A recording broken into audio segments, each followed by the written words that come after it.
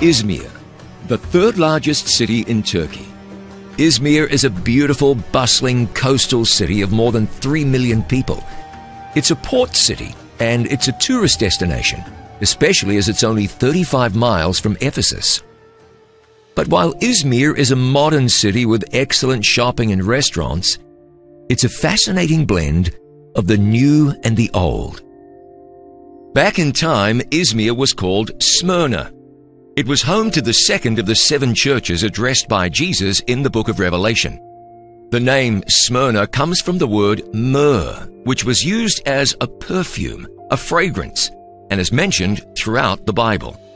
Back in Genesis 37, when Joseph was sold by his brothers into slavery, he was taken to Egypt by a group transporting spices and balm and myrrh. The woman in the Song of Solomon described her beloved as a bundle of myrrh. Myrrh, of course, featured in the life of Jesus. The wise men brought Mary and Joseph gifts: gold, frankincense, and myrrh. Myrrh featured in the suffering of Jesus. While he was on the cross, they brought him something to drink that was mixed with myrrh. That was to dull the pain he was experiencing. And when he died, myrrh was used to embalm Jesus' body. An interesting thing about myrrh, it's derived from trees which grow in Africa and the Middle East. It begins as a resin that the tree produces when it's stressed or wounded, more to the point. Harvesters will make cuts in the trees, and the trees will then bleed the resin, which can then be utilized in a variety of ways. When John wrote the book of Revelation, Smyrna had developed into an important city. Geography alone helps explain why Smyrna would have been important to early Christians. Its location meant that travelers from Greece and other places would have come here, and Christians could easily be sent from here either internationally or deep into the heart of Asia Minor. This area, the Agora, which means an open place, was the center of life in ancient Smyrna. This part of the city was largely destroyed by an earthquake in 179 AD, but it was then rebuilt under the auspices of the Roman Emperor Marcus Aurelius.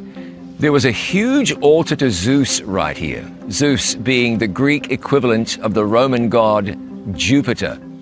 There was a large Jewish community in Smyrna during the 1st century after Christ, and that may well be the reason that Christianity appears to have sprung up in the town really quite early.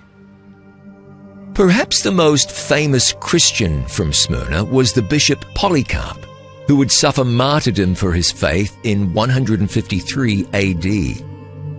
Ignatius of Antioch, another famous Christian martyr, is said to have visited Smyrna and written letters to Polycarp. Irenaeus, perhaps the most prominent Christian theologian of the 2nd century AD, was probably a native of Smyrna. The message Jesus gave to this church encompasses a period of intense trial, suffering, and persecution for the Christian community. In the words of Jesus, "And to the angel of the church in Smyrna write, These things says the first and the last, who was dead and came to life. I know your works, tribulation and poverty, but you are rich. And I know the blasphemy of those who say they are Jews and are not, but are a synagogue of Satan. Do not fear any of those things you are about to suffer. Indeed, the devil is about to throw some of you into prison, that you may be tested, and you will have tribulation 10 days.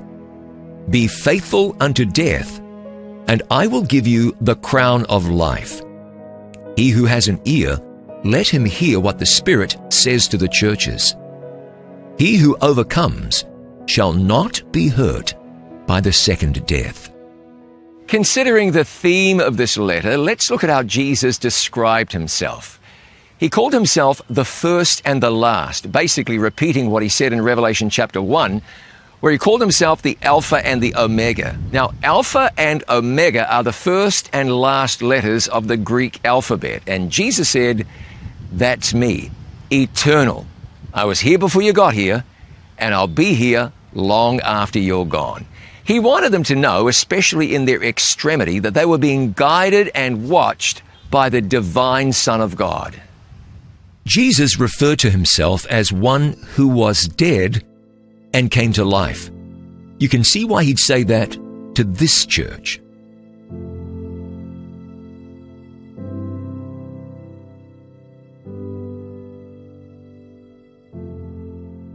Smyrna, the church that would be bled, injured, but who through that injury would produce a sweet fragrance and would honor God. In a moment, some of the secrets of ancient Smyrna, including an insight into the number 666. I'll be right back.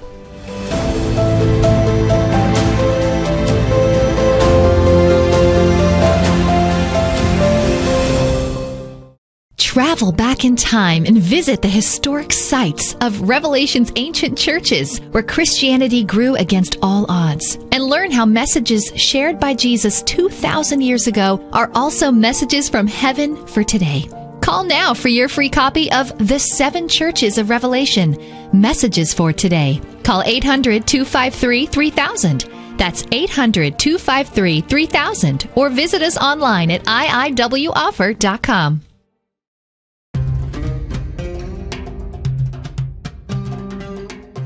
We're in Izmir, Turkey, a busy modern city and the location of the ancient biblical city of Smyrna.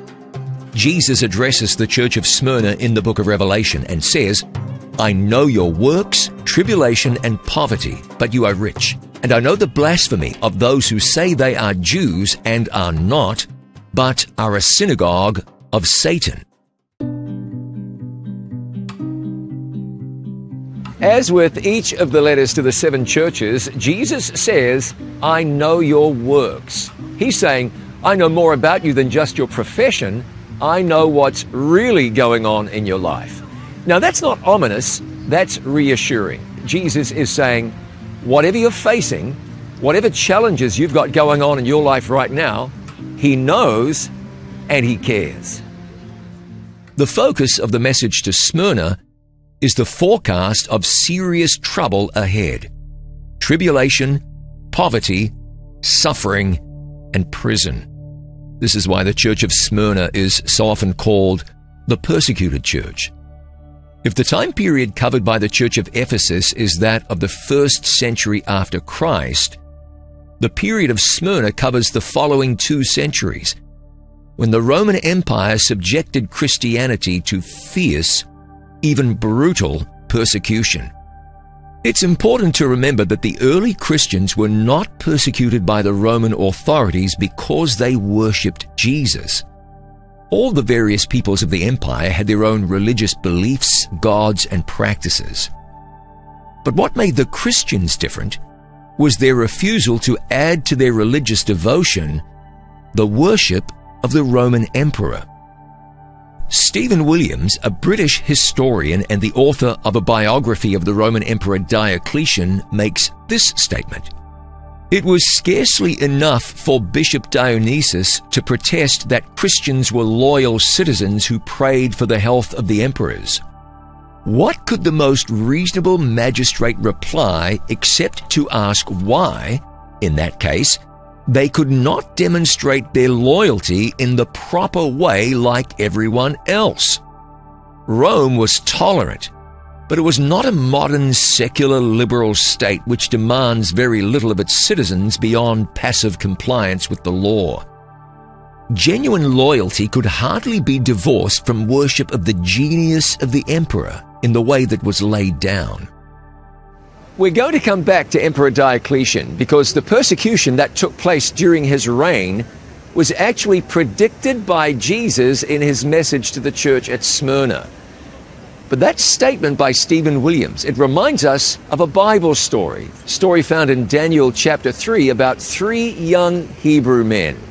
King Nebuchadnezzar of Babylon had assembled rulers and people from every province of his empire to the plain of Dura, to bow down and worship a golden image made to symbolize the glory and power of his person and his kingdom. The 3 young men, officials of his court, refused to bow and were condemned to death as a result. in the end, God delivered them from the flames. And Nebuchadnezzar was forced to acknowledge God's power over that of the gods he worshipped. But what made Shadrach, Meshach, and Abednego different from the others in that assembly was that the others were willing to worship the golden image in addition to the gods they already had. Shadrach, Meshach, and Abednego, by contrast, refused to worship any god but the one found in the Bible, whose first commandment declares, "You shall have no other gods before me." This commandment is what got Christians in trouble with the Roman Empire. No other gods except the God of Scripture.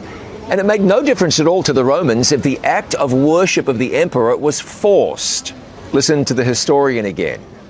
What mattered to gods and men was not a person's belief, but its expression in acts, not as private silent vows, but as public oaths and commitments. Jupiter saw your actions, not your thoughts. But God, on the other hand, says, "For the Lord does not see as man sees. For man looks at the outward appearance, but the Lord looks at the heart." Pagan worship focuses on the exterior, what a person does publicly. But the God of heaven looks on the heart. Forced worship doesn't cut it with God, but with Satan and false religion, force and manipulation are common.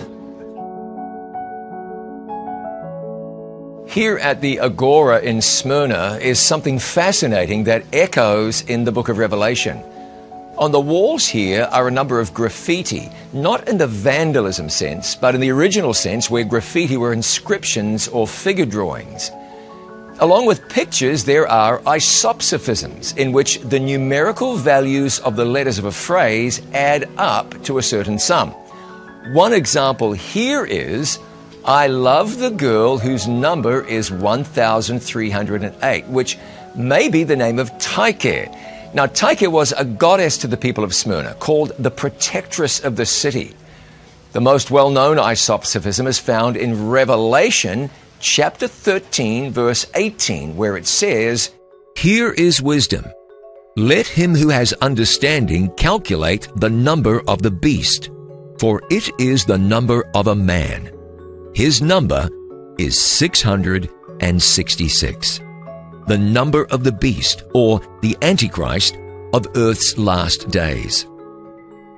Like the church at Ephesus, the first of the seven churches, it seems that the church of Smyrna included false believers. Now, Jesus doesn't elaborate on how the believers in Smyrna were dealing with the problem, but his words make it clear that he was very aware the problem existed.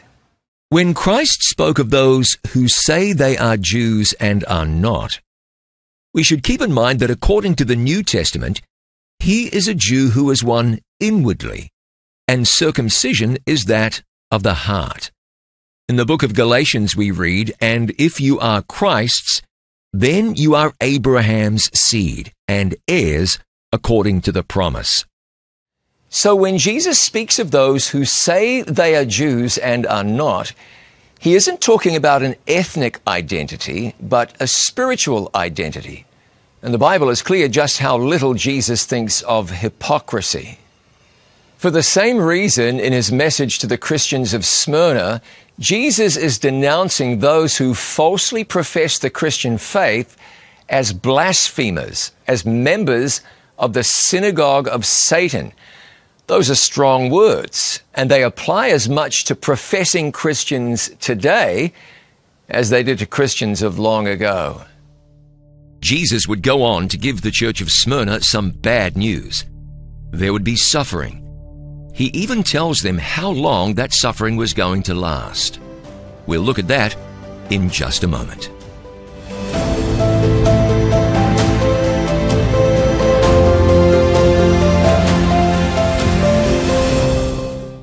Travel back in time and visit the historic sites of Revelation's ancient churches where Christianity grew against all odds. And learn how messages shared by Jesus 2,000 years ago are also messages from heaven for today. Call now for your free copy of The Seven Churches of Revelation, Messages for Today. Call 800-253-3000. That's 800-253-3000 or visit us online at iiwoffer.com. It was home to some of the most magnificent temples in the ancient world. Temples built to honor Artemis, Hadrian, Serapis, and the Roman Emperor Domitian. And surrounded by rampant idol and emperor worship, a small band of Christians formed their own church in the city of Ephesus. Maintaining their faith in the midst of this pagan culture was anything but easy. Today, only ruins remain of those once spectacular structures. But the story of Ephesus lives on, continuing to hold both historical and spiritual significance. Join us as we explore the messages of Jesus to the 7 churches of Revelation and discover God's messages to the church of the past and the church of today. The 7 churches of Revelation, Ephesus, brought to you by It Is Written TV.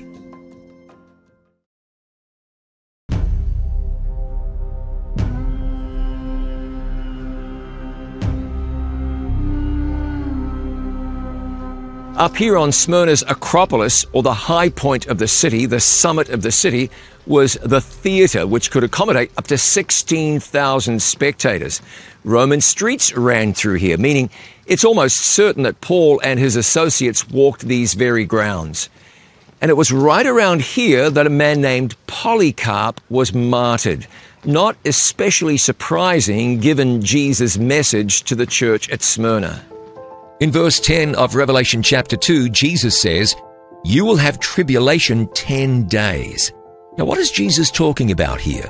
When was this prophecy fulfilled? In the symbols found in Bible prophecy, a day represents a year.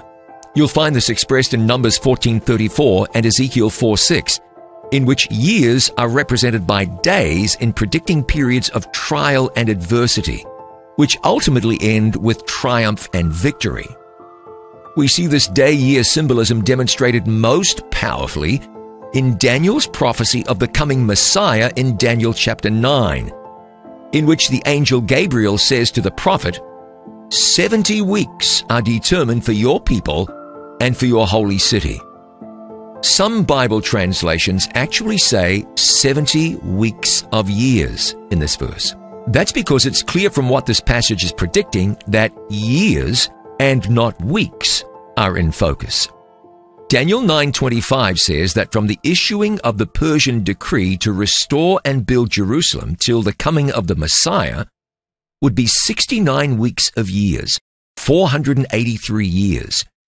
You can't get from this decree to the time of Jesus the Messiah unless the weeks described in this prophecy represent weeks of years. So when Jesus speaks to this church of a future persecution lasting 10 days, this is referring to 10 years. History tells us that this persecution began during the reign of the Emperor Diocletian, and that it was brought to an end 10 years later by the Emperors Constantine and Licinius. Stephen Williams, the historian, tells us what happened at the start as well as the conclusion of this 10-year period. The persecution was launched at Nicomedia on the Calends of March. Calends is the 1st of March. The Calends of March festival of the god Terminus. Lactantius, who was present, says it began with a symbolic act of demolition. The newly built church of Nicomedia, which stood in full view of the imperial palace, was surrounded by the prefect, accompanied by military commanders and treasury officials. The doors were forced, and guards seized the ornaments, church furniture, and whatever else could be removed. Volumes of the scriptures were burnt. Then a guards unit advanced in battle order with all the equipment for besieging a city, and within a matter of hours had pulled the whole building to the ground. Diocletian and Galerius watched the operation personally from the palace. The persecution that followed was some of the worst persecution in all of human history. People were slaughtered. Many were tortured cruelly. So many people were imprisoned. The clergy were all imprisoned. Church property was destroyed or confiscated, and every copy of the scriptures that could be found was burned. There was a lot of bloodshed. But then in February of 313 AD, 10 years after the persecution began, the Edict of Milan was signed that ended that persecution. Church property was returned. The church was recognized again. And the 10 days or 10 years of persecution were over. Jesus had promised his suffering saints, "Be faithful unto death, and I will give you the crown of life."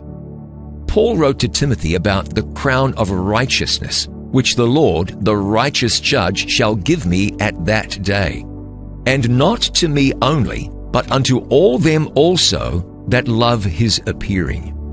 In a foreshadowing of what was promised in earth's last days, many people proved faithful unto death, and their Savior's reward awaits them at the resurrection of the righteous dead when Jesus returns. The Apostle Paul says that when Jesus returns, the trumpet will sound, and the dead will be raised incorruptible.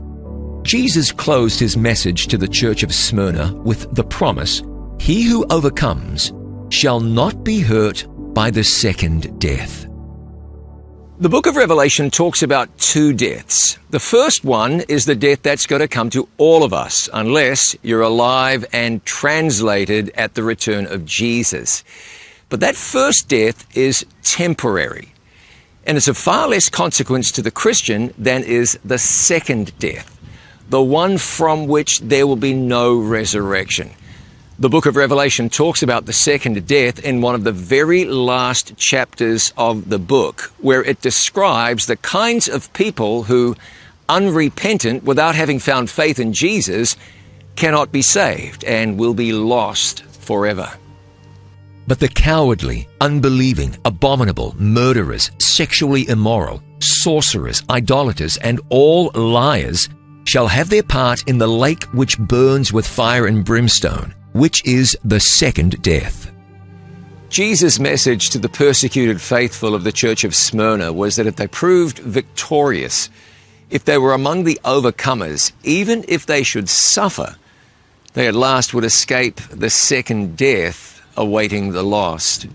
Now, there's no doubt someone's wondering why Jesus just didn't shield his people from this kind of trouble. But clearly, there's something more important than avoiding terrible hardship. It's God's plan for us to develop faith in him to the extent that no matter what happens, we'll trust him anyway. That we'll say like Job, "Though he slay me, yet will I trust in him." That we count it all joy when we fall into various temptations, as James wrote. God wants us to develop faith in him that trusts him no matter what. It's easy to overlook, but persecution is not extinct in our world today. It still happens, even in our present supposedly enlightened age. But before Jesus comes back, it's going to get much worse. According to the book of Revelation, just like in Daniel's time, an image will be set up, not literally, but spiritually. And all the world will be forced to bow down and do it reverence. And all but a faithful remnant who keep the commandments of God and have the testimony of Jesus Christ will be swept up in this terrible trial. We might learn a lesson from the experience of Polycarp, who it's said was a disciple of the Apostle John before becoming a church leader and theologian and the Bishop of Smyrna. Now, in this case, bishop means a church leader, rather than denoting an affiliation to any particular denomination we'd recognize today. It was a difficult time to be a believer in Jesus. Christians were being mercilessly persecuted. Polycarp was convinced to hide to safeguard his life, but his location was discovered, and he was urged to deny Jesus in order to save himself. But his answer was, 66 years I have been serving him, and he has done me no wrong. How then can I blaspheme my king who saved me?" The elderly man was executed for his faith in Christ.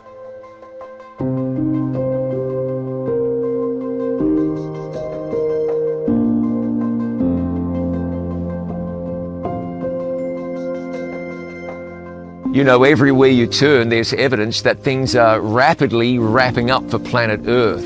And the book of Revelation indicates that there are going to be some challenging times. God is calling on His people, no matter what, to be like myrrh, under pressure, to be fragrant. In fact, that's a key message of the book of Revelation, which was written right here on the island of Patmos by a man who was under arrest for crimes he did not commit.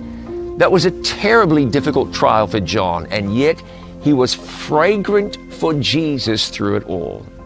So what's confronting you, and what might confront you? God's call to you is that no matter what the pressure, whatever the difficulty, you can be fragrant for Jesus always. Thank you for remembering that It Is Written exists because of the kindness of people just like you. To support this international life-changing ministry, please call us now at 800-253-3000. You can send your tax-deductible gift to the address on your screen, or you can visit us online at itiswritten.com. Thank you for your prayers and for your financial support. Our number again is 800-253-3000, or you can visit us online at itiswritten.com. Let's pray together now. Our Father in heaven, you call us to discipleship, to faithfulness in following Jesus. Well, that's something we cannot give, but we ask that you would do it in us. We can give you our will, and we pray you'll take it and make it your own. Let your Spirit fill us and Jesus live His life in us, so that no matter what the trial, we can be like myrrh, fragrant under pressure. Father, right now there's somebody going through a difficult time. Be that person's strength. There's somebody facing something they just believe they cannot possibly get through without you. Be that person's strength. Then we look forward to the day when Jesus comes back, and the trials of this world will be a distant, forgotten memory. Let that day come soon, we pray, and we thank you in Jesus' name. Amen. Thanks so much for joining me. I'm looking forward to seeing you again next time. Until then, remember, it is written, man shall not live by bread alone, but by every word that proceeds from the mouth of God.